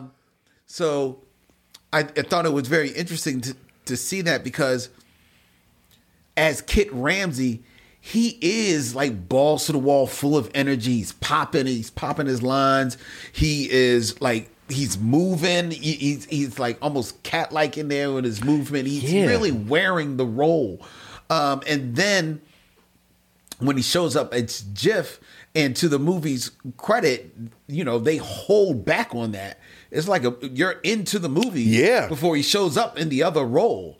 And then you're like, oh wow, that is like a whole nother deal, even when that character, because of the plot, is made to look like his brother, Kit, you still feel the difference. Yes, in the physicality. And I agree with you. I think it is so much more impressive when you can just physically become like a different character, as opposed to the prosthetics. You liken it to Jerry Lewis in The Nutty Professor. I'm thinking about it on a more subtle depiction with Christopher Reeve when he was Superman. Yeah. Versus his Clark Kent. Yeah. Where you actually could feel it's almost like two different people. Just in the way his body stature and everything like that. So I did appreciate that with Eddie Murphy in this film. Steve Martin, I've always been a huge fan of Steve Martin. I love almost every one of his movies. His movie Roxanne is in my top 5 of movies of all time. Yeah. I absolutely adore that movie. So I'm in the bag for Steve Martin here. And Frank Oz, as you pointed out, some people may know him primarily, first off, if you don't know Missionaries, he was a Muppet, one of the Muppeteers, Jim Henson's, and the voice of Miss Piggy, in case you didn't know that. But he is he's an accomplished director, as you noted, of some of the Muppet movies, but of comedy. And specifically in regards to this, and talking about this film, 2 of the movies that he directed, which I absolutely adore: Dirty Rotten Scoundrels, which he directs with Steve Martin and Michael Caine, and What About Bob, with Richard Dreyfuss and Bill Murray. and especially in What About Bob, because that is a movie where historically, and you can go look up the stories, Bill Murray and Richard Dreyfuss hated each other. Yeah. They absolutely hated each other during the making of that movie. And if you watch that movie is one of the funniest movies around. I absolutely adore What About Bob. I absolutely adore Dirty Rotten Scoundrels. And it's because both of them are funny, satirical, and have just a hint of a dark tone to them. Right? And that is the one thing that I think is missing from this movie, because it feels like there should be just a little, like it's satirical, but satire, the best satire to me, lends itself to playing with fire a little bit. And this movie, it lights the match, but it doesn't play with the fire, I don't think. Especially with the whole deal with, Mindhead, aka not Scientology. At all. With the satire of Hollywood itself. The script says that, forget all the budgets. Every movie can be made for $2,184. Yeah. Everything else is just taxes, fees, and everything. All movies cost $2,184. Great line. There needs to be a little bit more of that. I keep wanting this movie to give me a little bit more of that bite. And I think the reason why it's not there, unfortunately, I have to lay at the hand of the writer, Steve Martin, who I just said I absolutely adore. But in 1999, I think Steve Martin's at a point where maybe being a little bit too cute with his stories, playing it a little safe, because like you said, he's been around for a little bit at this point. He's still a star of note, but his movies ain't jumping, people ain't racing to the theaters for Steve Martin movies anymore at this time. And Eddie Murphy's presence notwithstanding, they are co-stars, but in tone and feel, this is a Steve Martin movie that Eddie Murphy is in, not an Eddie Murphy movie to me. And I think he's plays a little bit too cute, and I want a little bit of that edge that was there in The Jerk, that was there a little bit in Dead Man Don't Wear Plaid, and that makes me like the movie, but I'm sitting here waiting to just really jump in. It doesn't help that he cast Jamie King. I can't stand Jamie King. I just ignored him. Jamie Kennedy. Jamie Kennedy. I pretended he wasn't even there. Yeah, well, but he's there a lot. So is it a lot? It's enough. Oh yeah, he's in the credits. So I can't get down with him. I always forget he's in it. Heather Graham, I like Heather Graham. Yeah, but admittedly, this is early Heather Graham. Yeah, so she's not as fully formed in this movie. Christine Baranski, I absolutely adore Christine Baranski. Of course, and I think rightfully, she's in her own movie. Yes. in this movie. Sometimes literally. Literally. Yeah. But it's not enough to save it. I think there still could have been a little bit more bite there. Yeah. And Frank Oz is a director from What About Bob, from Dirty Rotten Scoundrels, even some of his works with the Muppets, because the Muppets could walk that line a little bit too. That I think you got the right director for it, but I think honestly, he may have seen the script and it's Steve Martin. He's not going to rewrite Steve Martin. Okay, let's make it happen. I think he maybe phones this one in a little bit. I think he phones it in a little bit. I think, and you said it, I think you're looking for What About Bob? But I think what you get is something more like Roxanne. Because Roxanne doesn't have a bite. Roxanne doesn't, like, I think... No, it doesn't have a... I think this has... I think Steve Martin has this affection for Hollywood. The fantasy of Hollywood. Okay. That this kindness, this gentleness that I'm talking about, which you see as a lack of bite, I would group this more with something like Roxanne.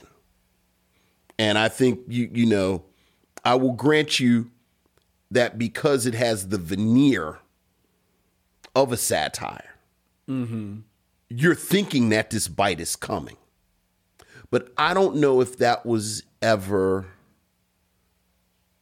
You don't think that the was goal. His goal? I don't think that was the goal. I kind of think it is, man. And some of it just in like just the loving sweep, like even from the very beginning with this lovingly sweeping shot of Bowfinger's apartment, where it looks like an apartment from 19.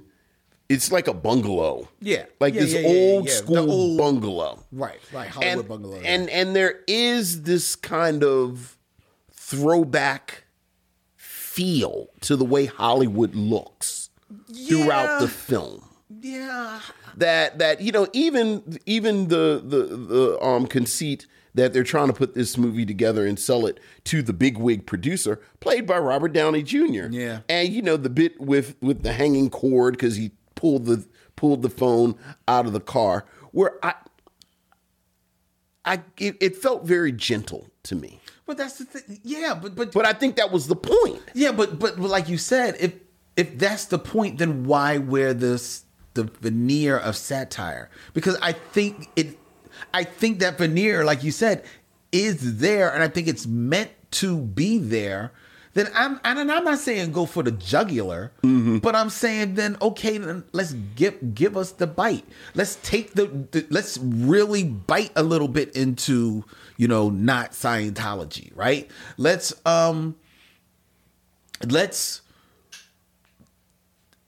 go with it. Let's take a deeper stab at the whole inflated ego of the late 80s, 90s action star. You know, You don't think they stabbed that enough with pulling the gun and the KKKs in the script and like. yeah, but that's early in the movie. Yeah, But then you lose that. But then by the end, when he falls apart, well, I mean, again, it's Eddie Murphy in both roles. Like, you know, Kit Ramsey leaves the film. So, Yeah. you know, I don't know. And then when he comes back, they actually drive him crazy. they do cry. Yeah, like you're talking about darkness. I realized that this is actually gaslighting the film. Like they actually drove him crazy. I don't know. Another thing, a piece of trivia. You probably saw this. This is kind of based on a real story. Yeah, 1927. 1927. Mary Pickens. Yeah. People just following around. They followed around and made a movie around her. That's right. I love that. That is crazy. Look, I think there is a kind of person that loves Hollywood. And as I'm sitting here talking about it, I'm kind of putting it together. Like you're talking about grouping this, and you're thinking it should be grouped with something like What About Bob? But besides Roxanne, this feels like the Hollywood from the Muppet movie. Like, you know, again, this kind of timeless throwback, kind of almost not quite sepia toned, but this kind of haze of you know, again, the mythology of Hollywood. Yeah, I guess it does. And maybe what it is, to be fair, because it does have a little bit of of like that. It's not set in those tones, but like you said, with the whole bungalow, it gives you a little bit of that feel. Perhaps I'm looking for the bite that. You know what I'm looking for? What? I'm looking for Get Shorty. That's what I'm looking for. Right. Which Get Shorty is a satire. crime film disguised as a comedy. But it is a satire. Yes. It is a satire of Hollywood. Right. Yeah. Right. Yeah, maybe I'm looking at... And it's not Get Shorty at all. No. Yeah. No. Yeah. Few things are Get Shorty. Well, Get Shorty. Yeah. Top 10. Yeah, but you're talking about that bite. Yeah, a little bit sort of that bite there. Yeah. Yeah, so maybe you're right. Maybe I am... Because I'm saying all of this, I would recommend the movie. Oh, yeah. Because I did enjoy it. It's I just feel like I wanted more. Right. But I did enjoy the movie. It is funny. One of the funniest comedy scenes of the 90s is Jiff running across the expressway.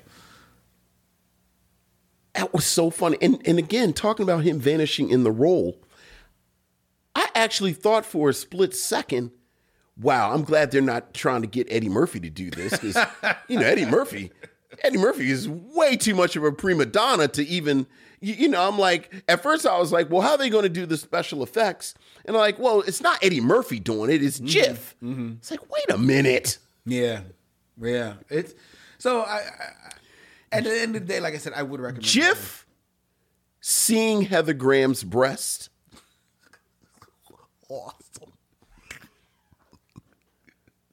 That 45 seconds of him respond, just Eddie Murphy is so funny. I've wanted to see a script for what I wrote it down. What is the script? Because another bit of vignettes. Kit Ramsey yelling at his white manager.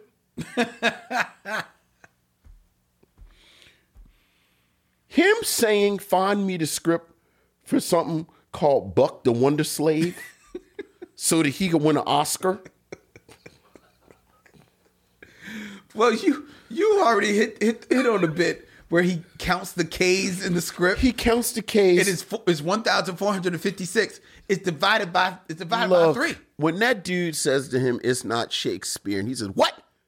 You see what he's doing? You see what he's doing? And his voice says, I know he's doing something, but tell me what he's doing. He says, Shakespeare. He just called me a spear chucker.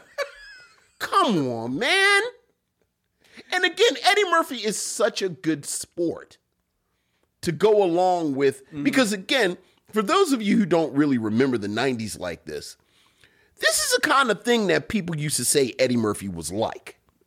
Like he had this posse and it was this sort of veneer of anti-whiteness that people ascribed to him. And like, this is very much, and then just that kind of arrogance. So I just, he was just such a good sport. And I do wonder because, it just left my hand because originally this one's supposed to be Eddie Murphy. No. Steve Martin wanted Keanu Reeves. And I wonder how much of this was rewritten for Eddie Murphy and how much Eddie Murphy kind of contributed and ad-libbed. Because I think it can go either way. Well, I think, I think Steve Martin is a good enough writer that he could have come up with Shakespeare, spear chucker. But I also think Eddie Murphy could have. Right. I got this part. Right. Yeah. And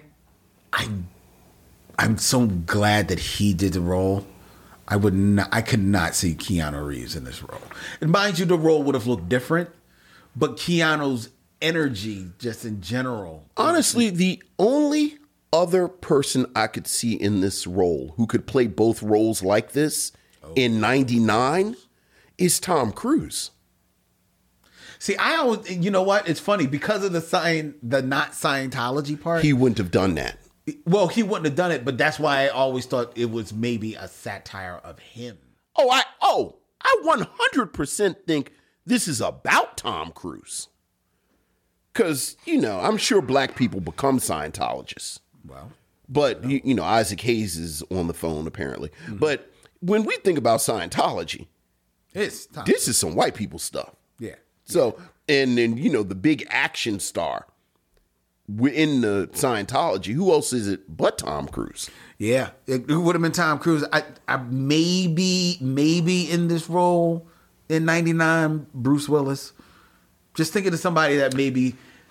Is Bruce Willis a good enough actor to do to play the right? I'm thinking about role. good enough actor to play dual roles. I know. I'm thinking maybe I could see Tom Cruise. Oh, Tom Cruise Because could Tom have. doesn't- He he would have doesn't- killed it. He doesn't get the props that he deserves. Not at all. He's a straight actor. Tom Cruise would have killed this. He would have killed it. Yeah. But I'm thinking the only other person maybe at that time. I don't think Bruce Willis could have pulled this off. Maybe, probably not. Like again, who else besides Tom Cruise could have played both roles? Yeah, you're right. You know what? Now that I think about it, because I don't think that Bruce Willis would have had the fun with himself. Bruce Willis. I think he. I also don't think Bruce Willis is a good enough actor. And I love Bruce Willis. I don't think Bruce Willis could have played these dual roles. Fair enough. At the height of his Powers. Yeah. Would you recommend Bowfinger? I would recommend Bowfinger. I think I think you in one of our postings you said, is this Eddie Murphy's last great role or this, that, and other, but I do think you have this pocket where it's like this and Life, and it was something else that I saw that was closer to this film than not. I can tell you, let me look it up, because he was. I thought there was a third film in there where I was like, oh yeah, that was a good Eddie Murphy movie too. What was he filming around in this time, which was 1999? Yeah, I don't think it was anything super good. Say that. He was doing,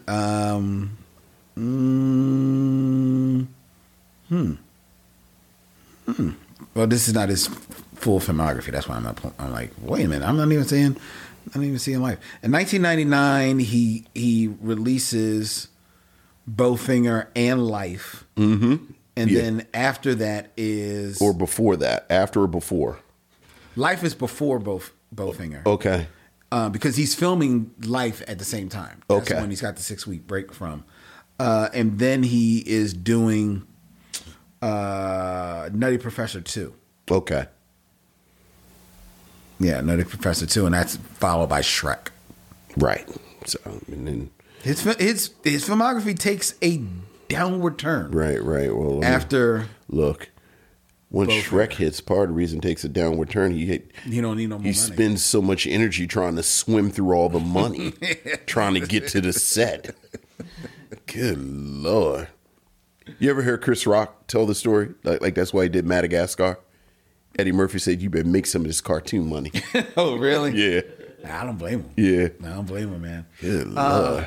I wanted to touch on other thing you said earlier. Mm-hmm. You put in a pin a little bit about Jerry Lewis. Yes. You said Nutty Professor is your favorite Jerry Lewis movie. Yeah.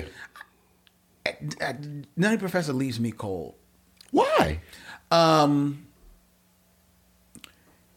Because I quickly soured on Jerry Lewis because especially once you start reading stories about comedy, which I was always a fan of comedy. Absolutely. And I read the stories and I know about why him and Dean broke up and stuff like that.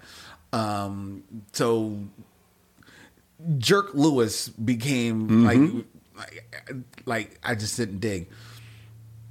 But I'm glad we're talking about because it's something I wanted to mention. Go ahead. But the Nutty Professor, I always found it like just I don't know, just a little bit too rough, like the little buddy love, and like you said, you're saying that you think he's doing a little bit of introspection of himself. I don't think the man is that introspective enough, especially not at that time, to do that. But I think he's blind enough to not realize that he actually is doing about himself. Yeah. On there. And it just leaves me cold. My favorite Jerry Lewis movie, and I don't return to any of them now, but if I were to return to any of them, would be The Bellhop.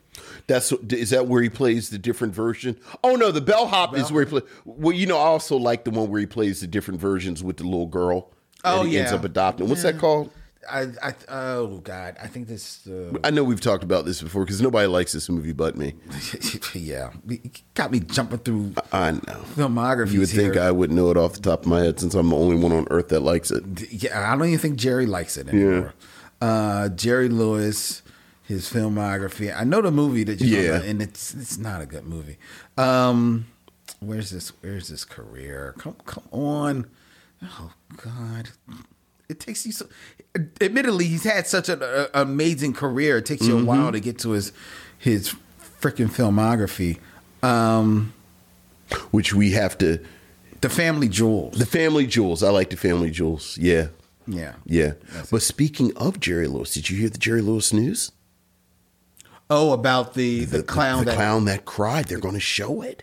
Yeah, but they haven't said where. They haven't said where and how many. It's supposed to happen like in the spring. Yeah, and how many people are going to see it and this, that, and the other. For those of you that don't know, The Clown That Cried is the infamous Nazi clown movie that Jerry Lewis made.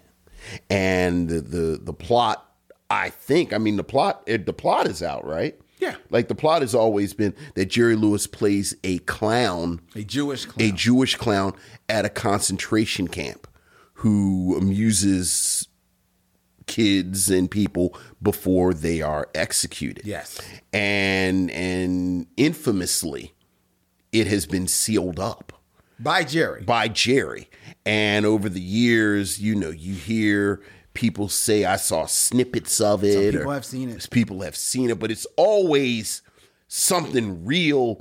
It was 3 a.m. I was in an unnamed producer's mansion in the basement, and he smuggled out a copy, I saw it. It reportedly is not a completed film. Yeah. But it's enough that you can see everything. The one person who I believe that actually he says he saw it, I believe he saw it, is Harry Shearer, the voice of Homer Simpson. And he says it's something like, he's not going to say good or bad about it. But yeah, the story is out that Jerry Lewis had worked up some type of agreement with I forget if it was a company or whomever, that this movie would be able to be screened in 2024. Right. And I think they set it, it's supposed to be like July, but there was no, at least as far as we know, there's been no indication, like you said, of how it will be screened. Or even once it's screened, will there be a wider release? Right. You want to see it? Oh my God, yes. I do want to. Dog, you got to. It's like the Magnificent Ambersons missing footage, and they say like they have the storyboards of King Kong fighting the giant spiders, but they didn't film it. Like this is like if you get a chance, like you gotta see it. It is one of those film holy grails. Yeah. So we'll see. All right, ladies and gentlemen. All right. That has been our review. What better way to end a black film review than talking about an old film legend about Jewish clowns and Jerry Lewis? How else would we end? Welcome to 2024 on the Michelle Mission. Yeah, he's still on that bullshit. Before we tell you what we're going to be reviewing next week, ladies and gentlemen, I invite you to like and follow the Michelle Mission on the social media of your choice, whether it be Instagram, X, or Facebook. At Michelle Mission, you can follow us. Become a follower. Better yet, subscribe to the Michelle Mission on YouTube at Michelle Mission. And hit that bell so you can be notified of when we put up new videos. I put up new videos today. There's a video up there about Kevin Hart can do more. He can. See what Vince has to say about it. There's also a new 6 Degrees of Derval Martin video up there on the Michelle Mission on YouTube. Subscribe and tell a friend. Why don't you? Tell a friend that this is and I looked this up, Vincent. Okay. Looked this up today. Of the close to 113,000 documented TV and film podcasts out in the United States, the Michelle Mission is number 158. Wow. So we're almost in the top 10%. Yes. Well, we are like right there. Okay. We are right there, man. All right. So tell a friend. Tell a friend. Tell an enemy. Yeah. Tell them all. Tell them all. Get into the top 100. Yeah. Let's make it happen. All right? All right. The Michelle Mission is also a proud member of The Podglomerate, thepodglomerate.com. They make podcasts work, such as ours, which streams to you live every Tuesday night from Young Junk, Philadelphia's premier video podcast palace. Go to Dylan at youngjunk.com. That's right. Email Dylan at youngjunk.com so that you can book yourself into one of the fabulous studios here at Young Junk Central. And Vincent, I was just doing the tally with Dylan before we started. They've got a podcast going on in pretty much every studio here. I like multiple podcasts in some of the other studios. All right. A matter of fact, multiple podcasts in all of the other studios. All right. Except this one. Oh, that's because nice. This is the Michelle studio. It is. So y'all can book your time at Young Junk and you can take a picture of our set. But they've got other sets. They're just as beautiful. They're just as beautiful. Just as beautiful. They just don't have us. No. They don't. Because it'd be weird. I mean, it would be. It'd be weird. Fair enough. It'd be weird. It would be. It's like a Big Brother-esque picture of us. Looking for everyone. We're judging you.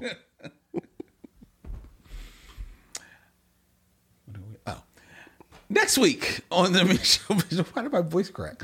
Next week on the Michelle Mission, ladies and gentlemen, it's still cracking.